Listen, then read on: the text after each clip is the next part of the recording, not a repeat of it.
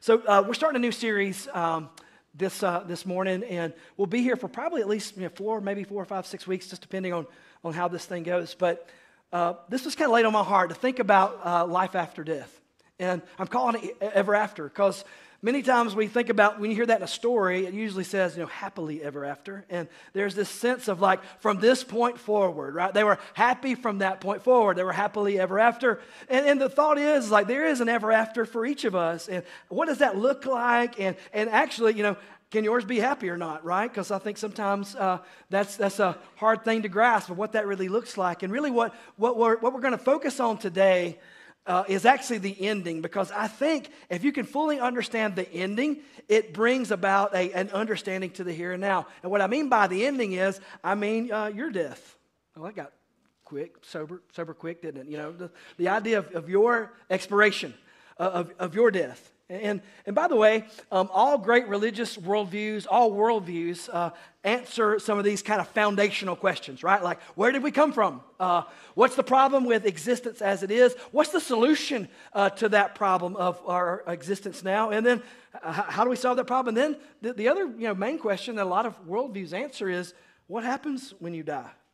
Now, if I were to ask you that question, just one-on-one, how would you answer that question? What happens when you die? And actually, how you answer that question, it really kind of shows your spiritual understanding. It shows how you see the world. It actually shows really how you would answer all some of those other questions, actually. What happens when we die? It's a major worldview question that all societies, all cultures have tried to answer. It's why the ancient Chinese and the Egyptians have elaborate tombs, with supplies and servants and the like. It's why the Hindus believe that when you die, you reincarnate and you might come back as a cow, and that's why you have to protect the cows, because that might be your uncle, or you get it better and then you finally reach this point of nirvana where you cease to exist.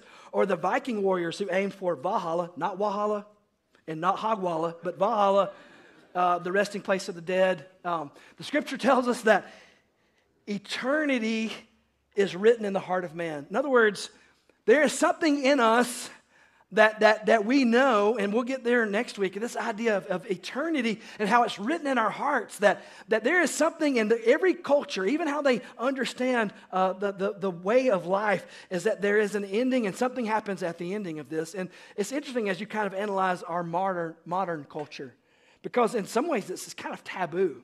We don't talk about death a whole lot. And I think sometimes it's because we have a fixation on youth, on being youthful, on staying young, on staving off old age, or at least looking like it, right? This is why people spend billions of dollars on Botox and plastic surgery and hair dye and hormone therapies and wearing hip clothing when you're too old to be wearing that kind of stuff, It's the currency of value in our culture. It's the currency of relevance in our culture, somehow, this youth and vitality. And so everybody wants to appear younger. Everybody wants to not seem so feeble or so fragile. And so in some ways, we've disregarded this idea of getting old and even of dying. And the only hints we have of death in our culture is like this mockery, if you will, like this lampooning of it and mocking of it in slasher films, or the celebration of the macabre, the deep, dark things, even cutesy Halloween celebrations. It's like how our culture is trying to deal with death. And if you think about it, again, how you view death, how you see death,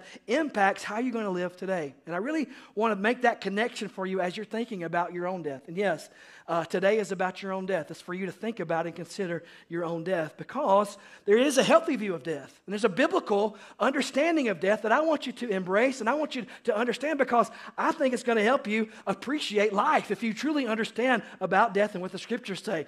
And if I could just simplify it this way from the Bible, death is not the end of life. Amen? Death is not the end.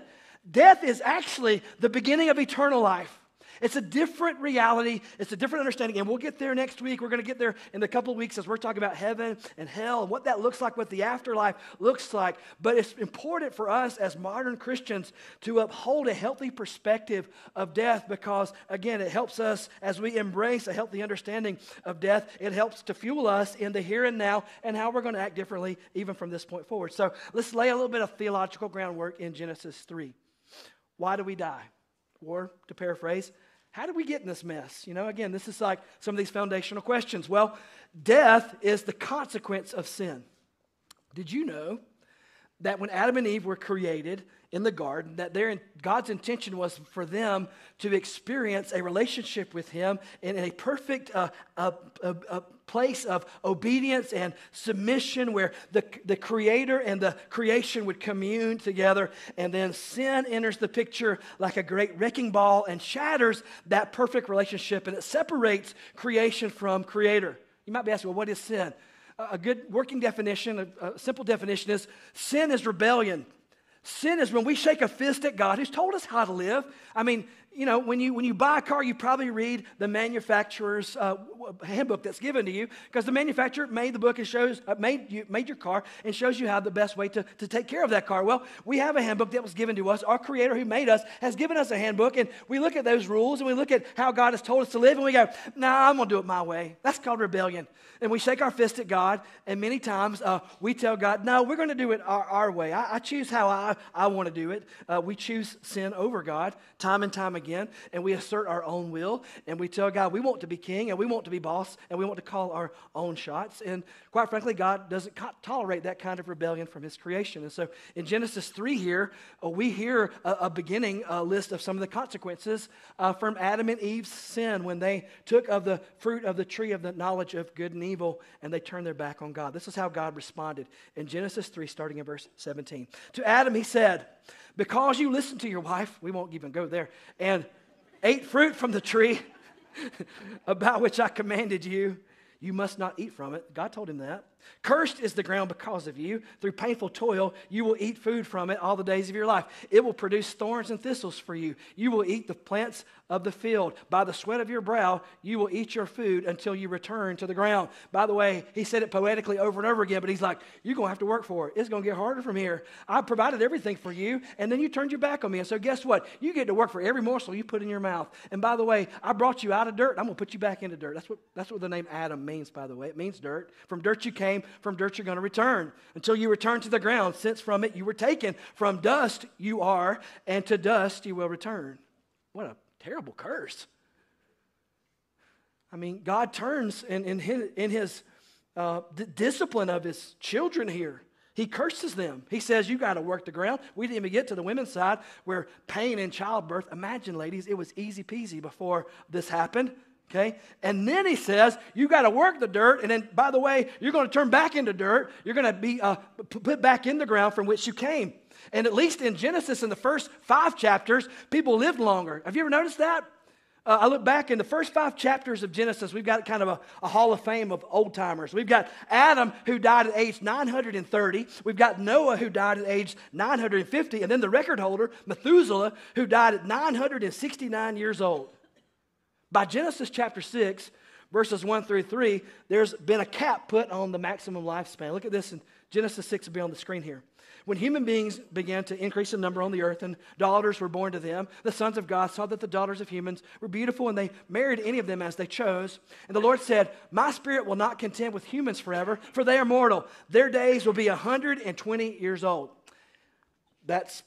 We went from like life everlasting with God in the garden. In 5 chapters now, beginning of chapter 6, now it went from, a couple of 100 years with God to now it's been limited to 120 years old. By the way, anybody know anybody over 120? You know why? Because God said nobody's going to live that long. 120. Can you imagine living to be 120 now? Can you imagine what your knees and hips would feel like? I mean, I'm already half dust by age 47 right now. But we would consider ourselves blessed if we lived that long, 120 years. But you got to understand that there is a curse, that we live under a curse. And that curse is because of our sin. It's the universal effects on sin of our lives, on our bodies, on the decisions that we make and the decisions that people have made around us. And I think it's important that you need to embrace the limitation of your days. You need to embrace your mortality. Why?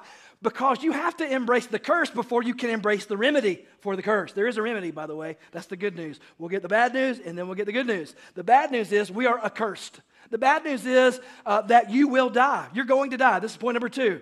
Chances are you're going to die. Now, why do I say chances are?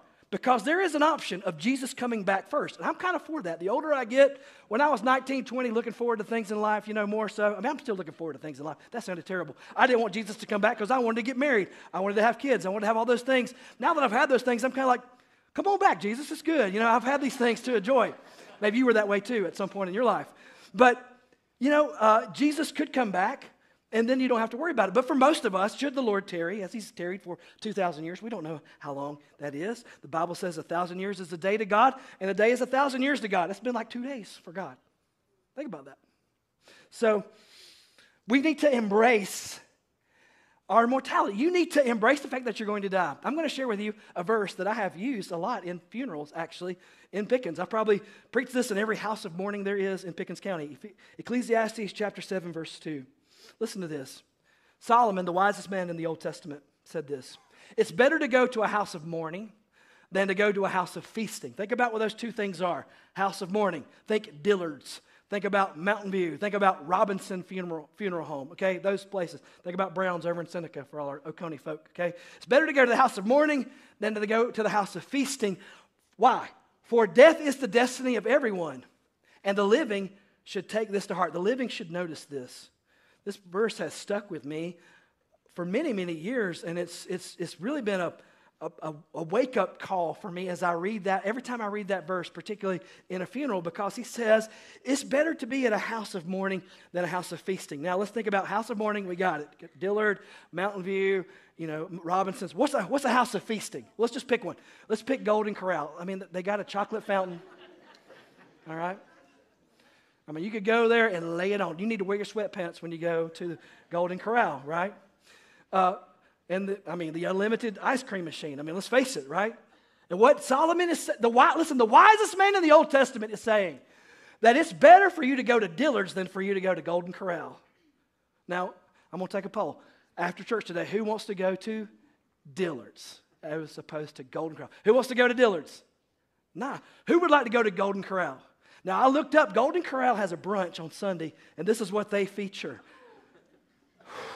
Legendary breakfast buffet featuring cooked-to-order eggs, omelets, bacon, sausage, buttermilk, pancakes, crispy waffles, melt-in-your-mouth cinnamon rolls, and more. Create your own breakfast masterpiece at the omelet station. I mean, that sounds all right. And I think most of us would probably answer, I'd rather go to the house of feasting than the house of mourning. But Solomon, in his wisdom, says that there's actually a preferred place you need to be. And I'm going to tell you why in just a second as you're thinking through this wisest man in the Old Testament said, it's better for you to consider your own death. It's better for you to be sitting in a funeral home. It's better for you to ponder eternity than to be living in the moment for what the world has to offer. All the made-to-order eggs, omelets, bacon, sausage, buttermilk, pancakes, and crispy waffles, and melt-in-your-mouth cinnamon rolls. It's better to be actually... I just distracted half of y'all. You're now thinking about dinner, or lunch today. But the reality is, that's kind of where we always think, Like that's our default. It's like what we can enjoy for the moment, what we can enjoy today. And Solomon says, no, you've got to ponder your end. You need to ponder your death. And I'm thankful that I don't do that all the time. I hope you are too. If you if you were fixated on your own death, you'd never leave your house. You'd probably shut yourself up in your bedroom. You'd never leave your house in anticipation of what that might look like. And some of us actually avoid death. We avoid hospitals. We avoid funeral homes. We avoid sick people altogether because we don't like to think about that kind of thing. But Solomon here says, you need to be confronted with that. And I'm going to make you, as your pastor today, I want you to think about your death. I want you to think about your end. Because again, as you understand your end, I think it will fuel your beginning. If you can understand and embrace your ever after, I think it will help you in the here and now, if that makes sense. And again, in this moment, you have to ponder these things. And this is why he says in Ecclesiastes 7:2 that we who are living should take this to heart. In other words, you need to ponder this. You need to grapple with this. You need to embrace this, because as you embrace this, it will help you. It'll actually help you in the here and now. And this is a sobering thought. We celebrate birthdays, right? Everybody's got a beginning, and it makes sense. again, we sometimes avoid this, but we will have a death date. Now, this sounds a little weird, but I found a tombstone generator, and it's weird to make your own tombstone. I understand that. My name is Michael J., by the way. That was cool in the 80s when it was Michael J. Fox and stuff like that. But and yes, my birthday is July 22nd, as well as Nick Smith's. Put it in your calendars now. But you have a birthday. But you're going to have a death day. And what's crazy is you don't know that date. I don't know that date for me. That could be decades from now. It could be next week. It could be months from now. And even as I look at that and see that, there's a sobering thought to that everybody has an ending. There is a time that your existence on this earth will end. And as we ponder that, as we ponder our own end, you have to ask certain questions like, well, am I ready? I'll ask you that question right now. Are you ready to die? Because you don't know. It could be this week. It could be a month from now. This is not to emotionally manipulate you. This is for you to come to grips with reality, to embrace your mortality. When I ask you, are you ready to die? I mean, some things can be avoided in life. You know, death and taxes are the two of those that we've been told. You're going to be born, and surely you're going to die should the Lord tarry. And this is why in Ecclesiastes 7:2 that Solomon would say, you need to pay attention. You need to wake up. You need to take this to heart, because when you embrace this, it calls you to action, because that time is coming. And I don't know if you've ever thought about this, but you're going to be dead a whole lot longer than you were alive.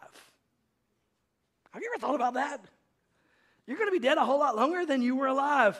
And again, we have these goals. I mean, we think about a long life, but even if your life is cut short, I mean, in comparison to all of eternity, I mean, let's just say you pass away before your 120 years. That's the limitation. Let's just say you die when you're 70 or when you're 60 or when you're 50 or when you're 47. And when you die, I mean, that's just like the beginning of eternity. It's just the beginning.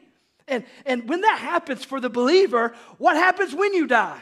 And what happens when you leave this earth? What happens when you take your last breath on this earth? If the Bible is really true of what it says, then guys, we've got nothing to fear. In fact, if this kind of stuff kind of freaks you out, maybe you need to think about your preparation. And that's why I would ask you, are you prepared? Are you ready? Are you ready to die? Because there's a sobering reality to this. And I think we should take some time, because honestly, what happens with the little bit of life you're given on this side of eternity, that actually sets the trajectory of where you're going to spend the rest of your existence in eternal life. And this is important that we embrace this and that we understand this. And this is where we start to kind of contemplate. That is the bad news. You're going to die. It's the truth. But there is hope. That's the bad news. There is good news. Let me start by just a couple of verses, and these are verses that are universally used to explain the gospel. Romans 3:23 tells us this: for all have sinned. That's me too, pastor too. All of us have sinned, and what? We fall short of God's glory.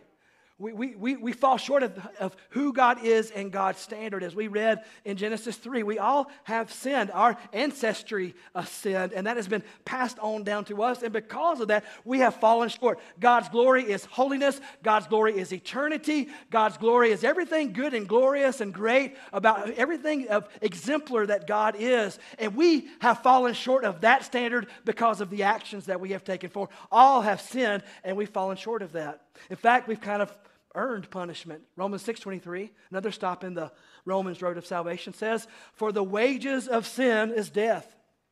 Anybody get a paycheck recently? How did you get a paycheck? You earned it. You do work. It's a wage. You earn death. Because of what we have done, because of our sin, you do the crime, you got to do the time, so to speak. When you have sinned against God, the Bible tells us the wages of that sin, you have earned it, is death. And that's something that is a consequence for our life on this earth. Now, I'm so glad there's a second half of that verse, Romans 6:23. For the wages of sin is death, but what? The gift of God is eternal life through Jesus Christ Jesus our Lord. Is there a difference between a wage and a gift? You betcha. Yeah. A wage is something you've earned. It's something you have acquired by your own merit. A gift, though, is given to you because somebody cares about you and somebody loves you. A gift is given by a giver. You get a gift because somebody has you on their mind, because they want to give you this. It is not earned. It is something freely given. And the writer of Romans here is telling us that there is eternal life. It is possible, and it's not possible by anything you can do by yourself within your own effort. The wages of your sin is death. But there is a gift offered. The gift of God is eternal life through Jesus Christ our Lord. And so what I see here is I see a gift being given. You know what's cool about every gift is that there are two sides to every gift. Two sides to every exchange. There is a giver and there is a receiver. And I want you to see in this picture here, painted here in Romans 6:23, that God is offering eternal life as a gift. Now let that sink in for a minute. There's nothing you could do for yourself. It is a gift that God would give you. Why would he do that? Well, why do you give gifts? Because I got invited to the birthday party and I had to, or something like that. Sometimes. But usually, it's because you care about somebody. It's because you love somebody. John 3:16, for God so loved the world that what? He's the giver. He gave. What's the gift? His only son. How do you receive that gift? Again, God stands giving you the gift of salvation. How do you receive it? For God so loved the world that he gave his only son, that whoever what? Believes in him receives eternal life. This is how you, and I have a question for you. Again, see God here holding out eternal life. But have you personally received, how do you receive the gift of eternal life? By believing in Jesus Christ. Have you personally had that exchange where you believed in Jesus? By the way, that is a great way to share the gospel with somebody. I think it's a beautiful picture here of God giving. He's giving us that whoever believes in him will not perish, but will have everlasting life. And you need to ask yourself personally, have you ever received that gift from God? He is offering it to you as the giver. But at some point, you have to respond personally. I want to give you a little passage here from 1 Corinthians 15 that explains how Jesus is the answer. He's the remedy. Jesus is the one who can remedy all this for us. This is point number 3, is that Jesus defeated death for us. Listen to this from 1 Corinthians chapter 15, verses 20 through 26. But Christ has indeed been raised from the dead, the firstfruits of those who have fallen asleep. For since death came through a man, the resurrection of the dead comes also through a man. For as in Adam all die, so in Christ all will be made alive. But each in turn, Christ, the firstfruits, then when he comes, in other words, Christ died, Christ resurrected, but when he comes back, listen, those who belong to him will also be resurrected. And then the end will come when he hands over the kingdom to God the Father after he has destroyed all dominion, authority, and power. For he must reign until he has put all enemies under his feet.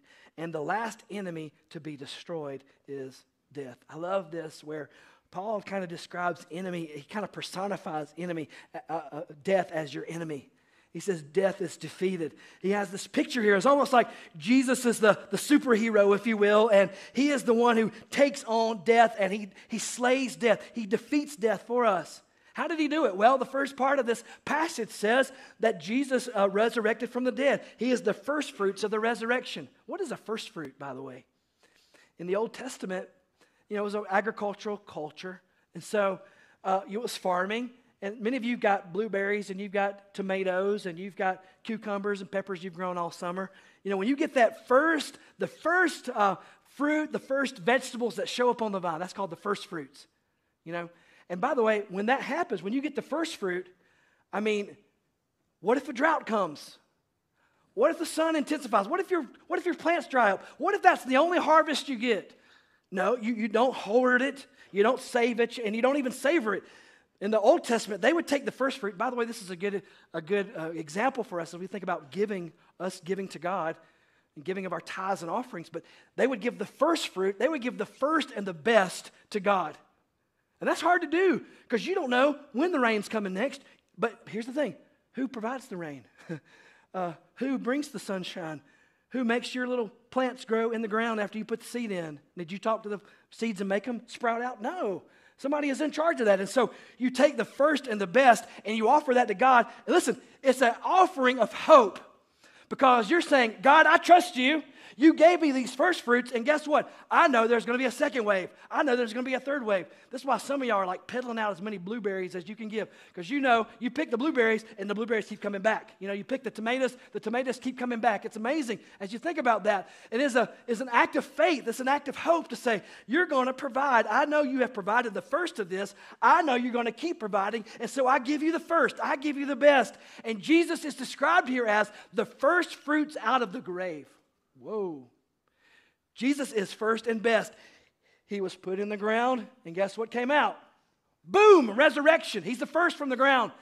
And what that means is he is the first, and guess what? There's going to be other waves of resurrection. There's going to be other life coming out of death put in the ground. Jesus is the first fruits of the resurrection. Well, guess who the second fruits and the third fruits are?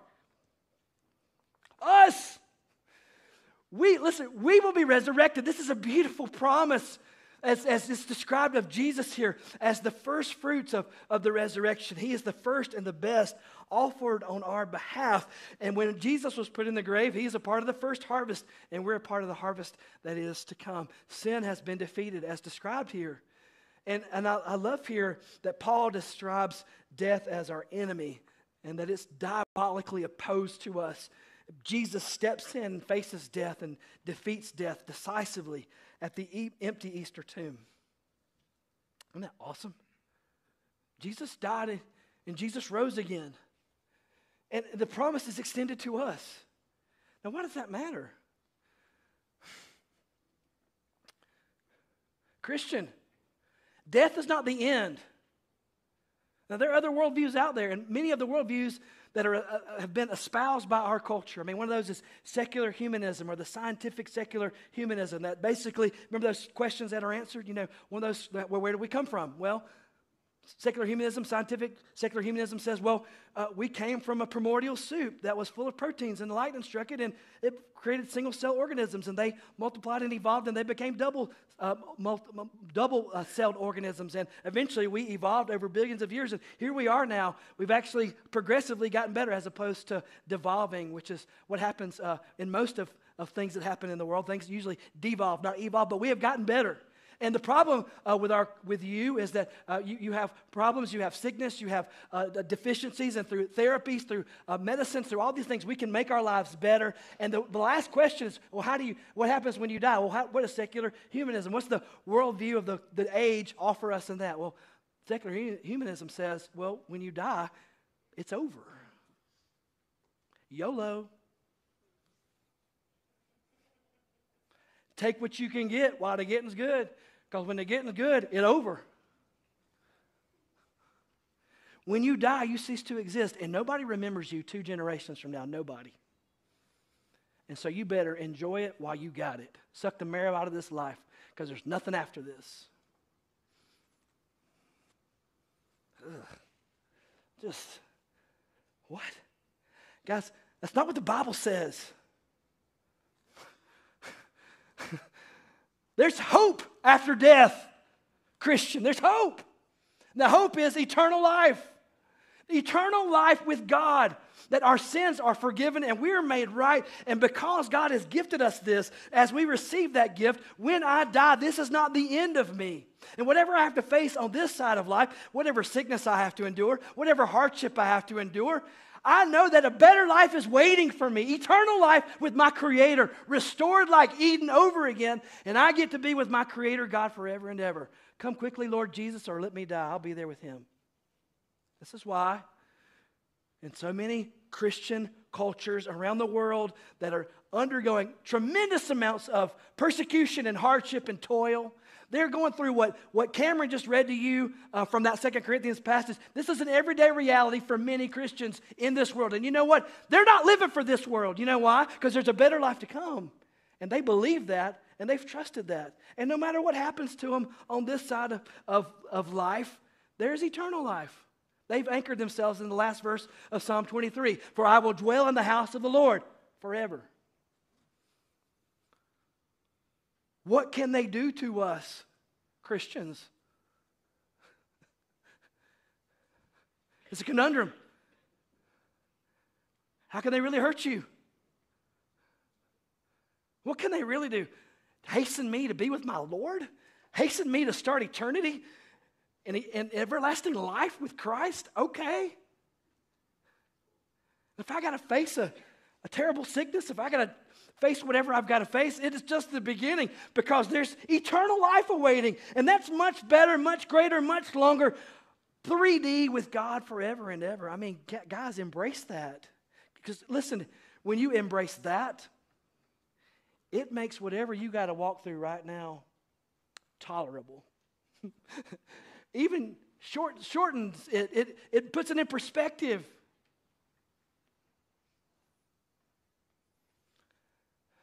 Are you ready to die? Because if you're ready to die, it'll change how you live.